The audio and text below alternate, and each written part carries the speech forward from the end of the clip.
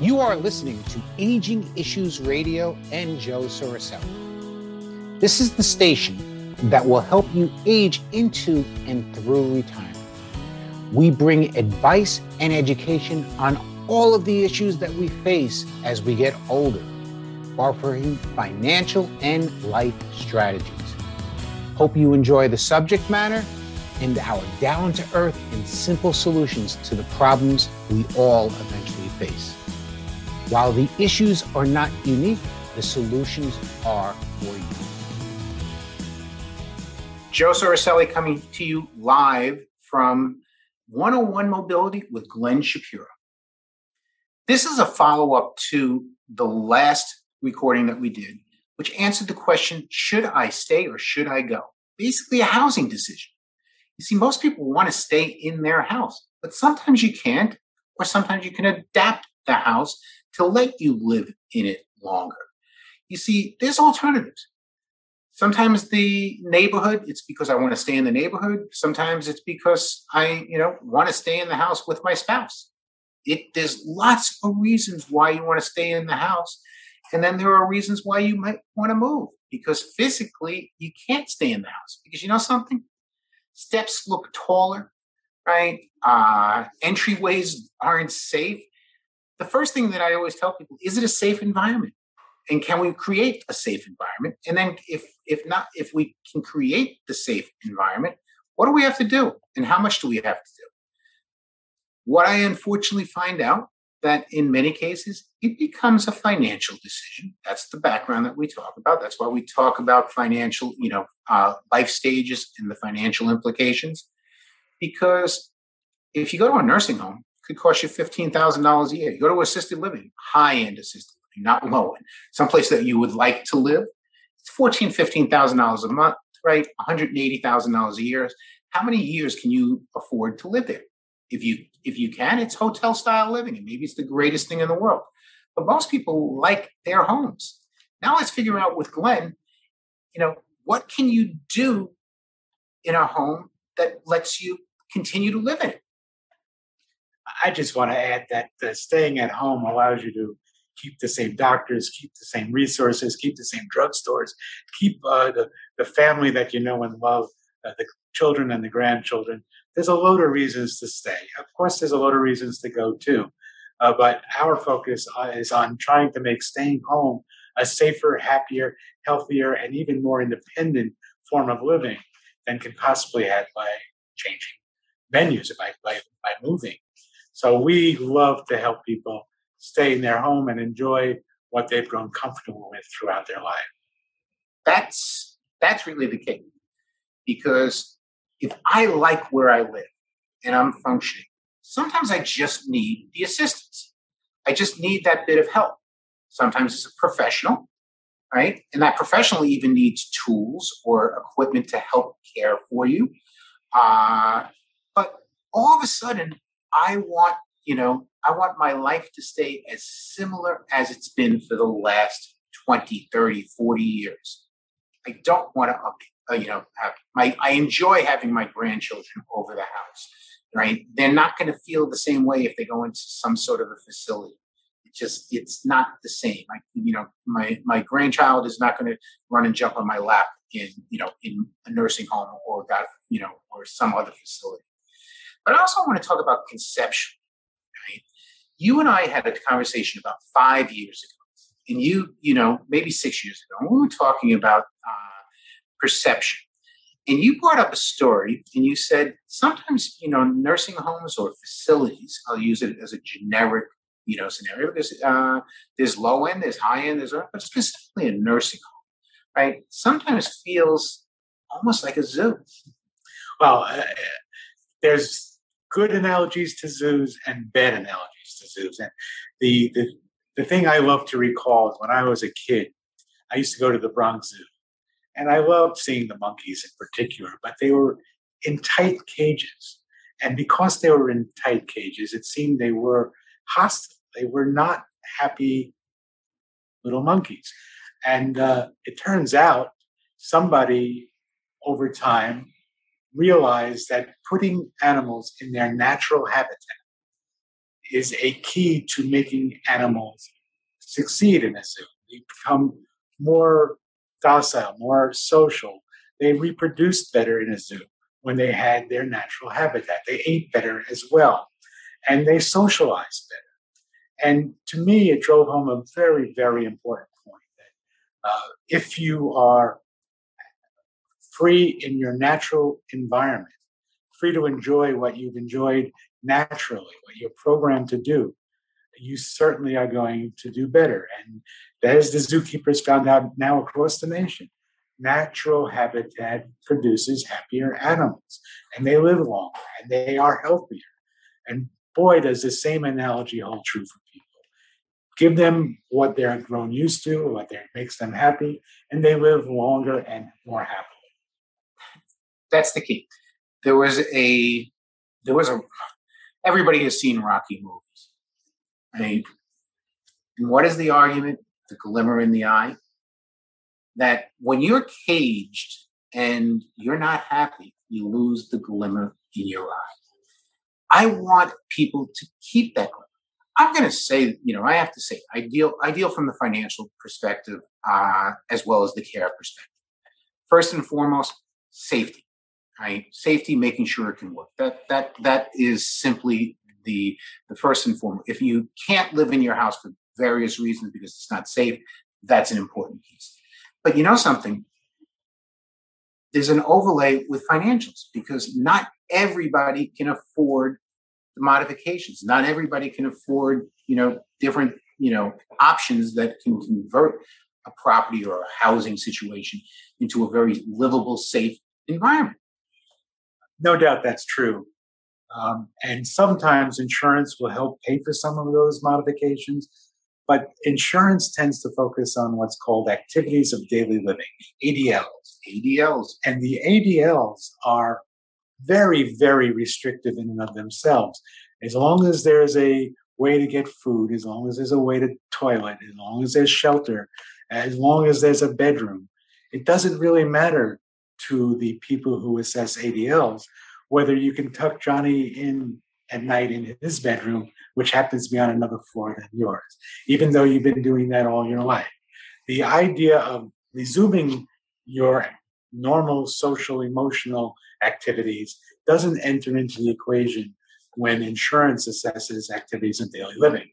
So I've become a little hostile towards activities of daily living because I don't think it does enough to help people enjoy their lives. We try to give people much more than that, a real sense of independence, gaining as much mobility and as much independence as they had before their injury or their aging, to try to make them feel as if they are as comfortable as they were before whatever got them into their current state. I address it, and 100%, as I will say, in favor of what you have just discussed, keeping life as similar as it was before. But I always tell people it's stages. And sometimes you can bridge from one stage to the other with some help. I can't guarantee that you're never going to be, need 24/7, not be able to get out of the bed, but it's little things. You talk about activities of daily living. I live with them all the time because I deal with Medicare, Medicaid, and long-term care. Right. So we're sitting in lift chairs. One of the first things that, one of the activities of daily living is called transference. Right. I often sit back and say, can you get out of this chair and walk across and get into a bathroom if you need to? That's a transferring skill. And then you have toileting skills. You have all these things that you sit. They are the bare bones, right? The activities of daily living, of quality of life. But you can enhance them. Instead of, needing somebody to pull you out of the chair, you can hit a button and be lifted out of the chair. And as long as you mention that, it brings to mind that a lot of what we do is not only for the patient, but it's also for the caregiver.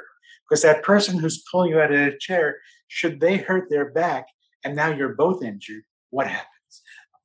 It is statistically shown that caregivers unfortunately predecease or get injured than the person that they are providing care. I have a case in Florida right now that the caregiver unexpectedly, and I'm not going to say unexpectedly because the ultimate diagnosis, right, said he was in pain, right, but he had a cancer episode that he had to be in pain, and after it was diagnosed, he lived 3 months. He had been taking care of his wife for the last 10 years. He passed away in March. She passed away this month. Right? Now, family stepped up as best they could, but that caregiver, and I'm really focusing on that caregiver probably ignored medical issues that he was feeling in order to, continue to care for his wife. It's not an uncommon story. Oh, absolutely. We always try to care for the patient and the caregiver at the same time and try to make sure that they both can live symbiotically off of each other without hurting each other, but helping each other. And oftentimes the patient doesn't realize that the caregiver is going to be hurt, disabled, injured, or just have problems because of the care they're giving. So it's a two-way street. And everything that we're sitting in and around, and maybe I'll pan around in a little bit, but there are ways to assist in so many ways, right? I'm staring at electric wheelchairs, scooters, right? Lifts, stair climbers. I'll say stair climbers, stair lifts, elevators. When you have the opportunity to change the environment to make it safer and easier, because I use a very classic example. 20 years ago, I used to have to carry my father-in-law, right, who was a big man at the time and lost a lot of weight, carry him down from the front of his house, down stairs. Initially, it would be I would help him. And we all have been there when you're walking with a senior citizen or a person that has some sort of impairment, right? You begin to, we used to call it the flying V, that you had a person in front, person on each side, so that as you went walking, it was almost like the flying V that you were going down. That if you were going downstairs, right, always be in front, not behind. Sure. Right. Little things you learn in this business, and we teach, and people teach you. But guess what? If there was a chairlift, it's like, all right, all I gotta do is buckle them in and hit a button, right? And it's not like it's a prohibitively expensive item, right? And again, everything is relative. If you have assets of $100,000, an income of Social Security only, and whatever, and have income of 40 or 50, yeah, sometimes things become prohibitively expensive, and that's when you have to say, I can't adapt this environment. I have to sell. I have to move to a safer environment.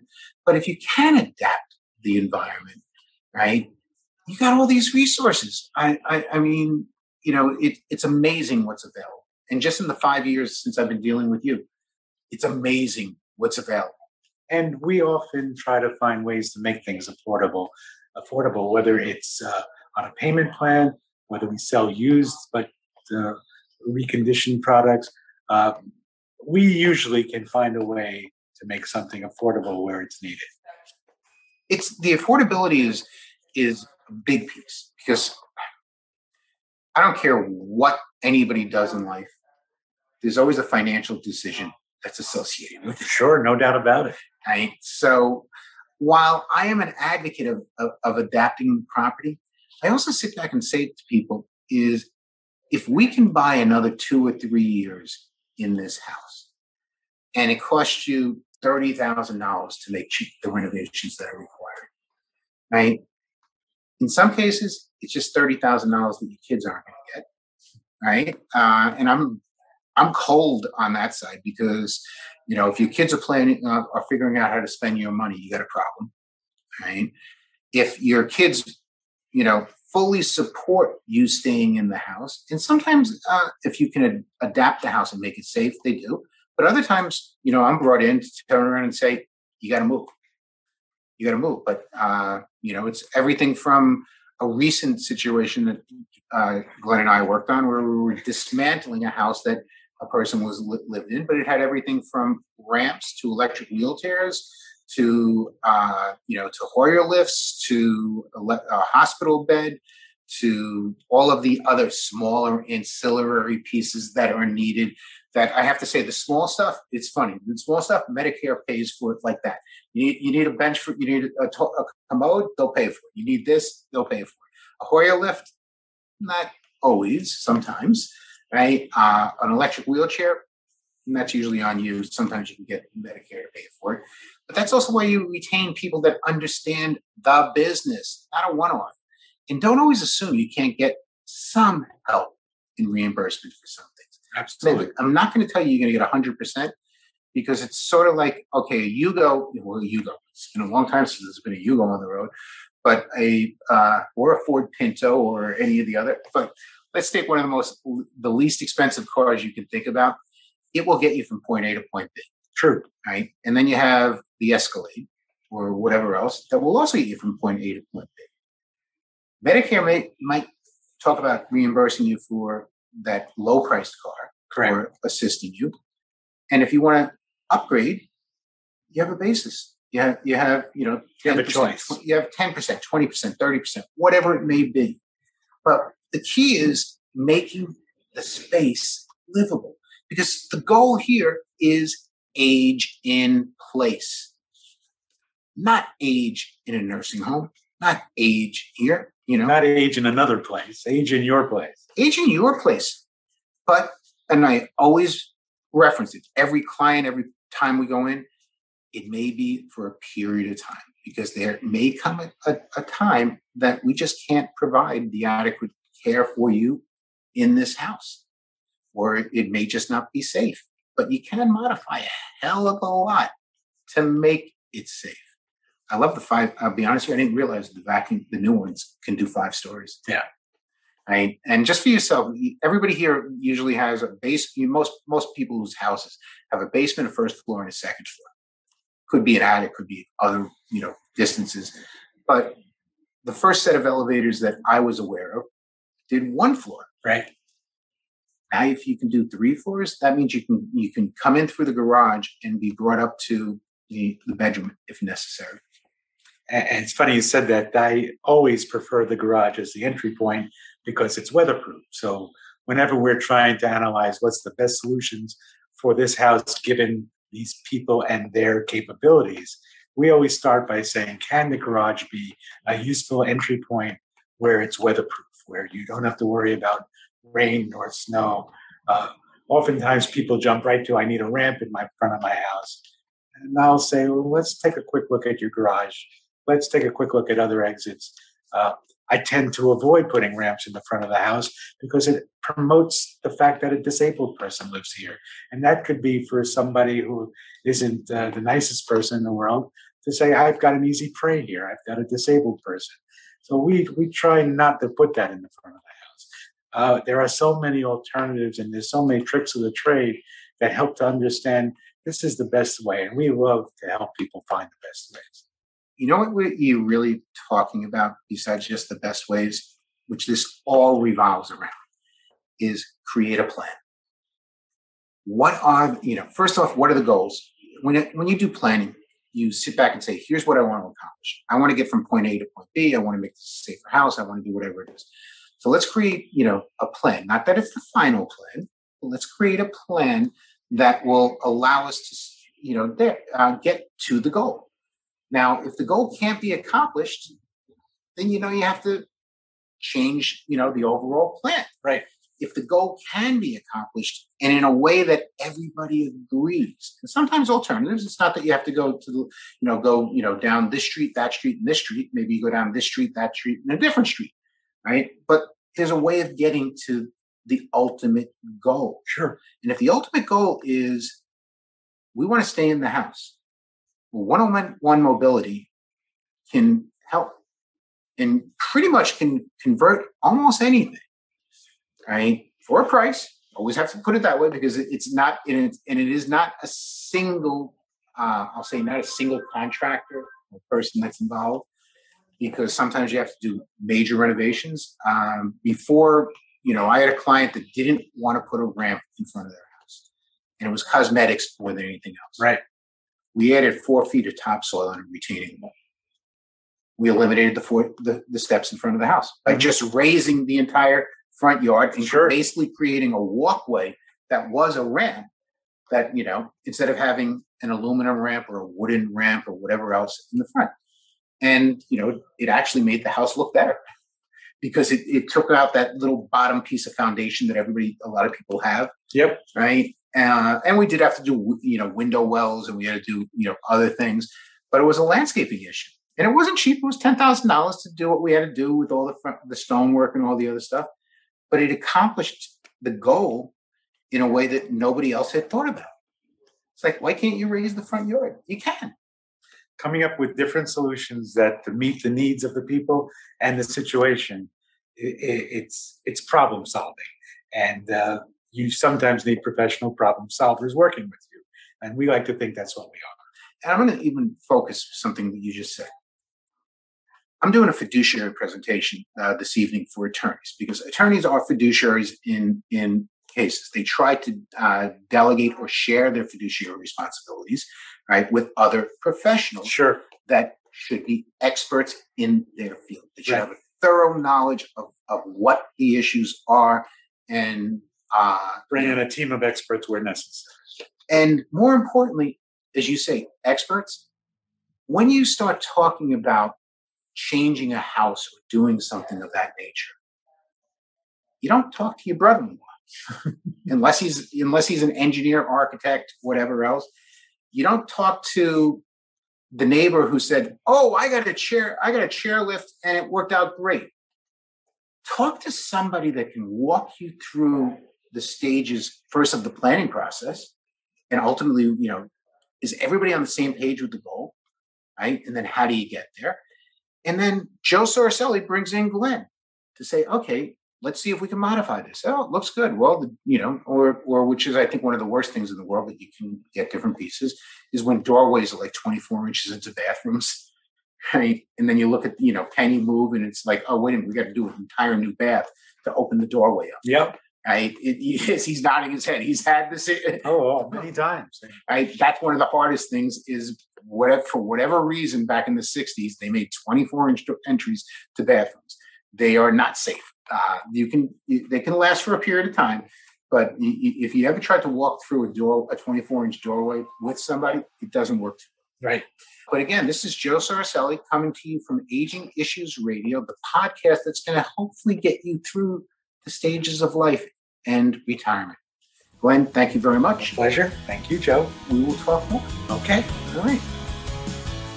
You've been listening to Aging Issues Radio and Joe Soroselli.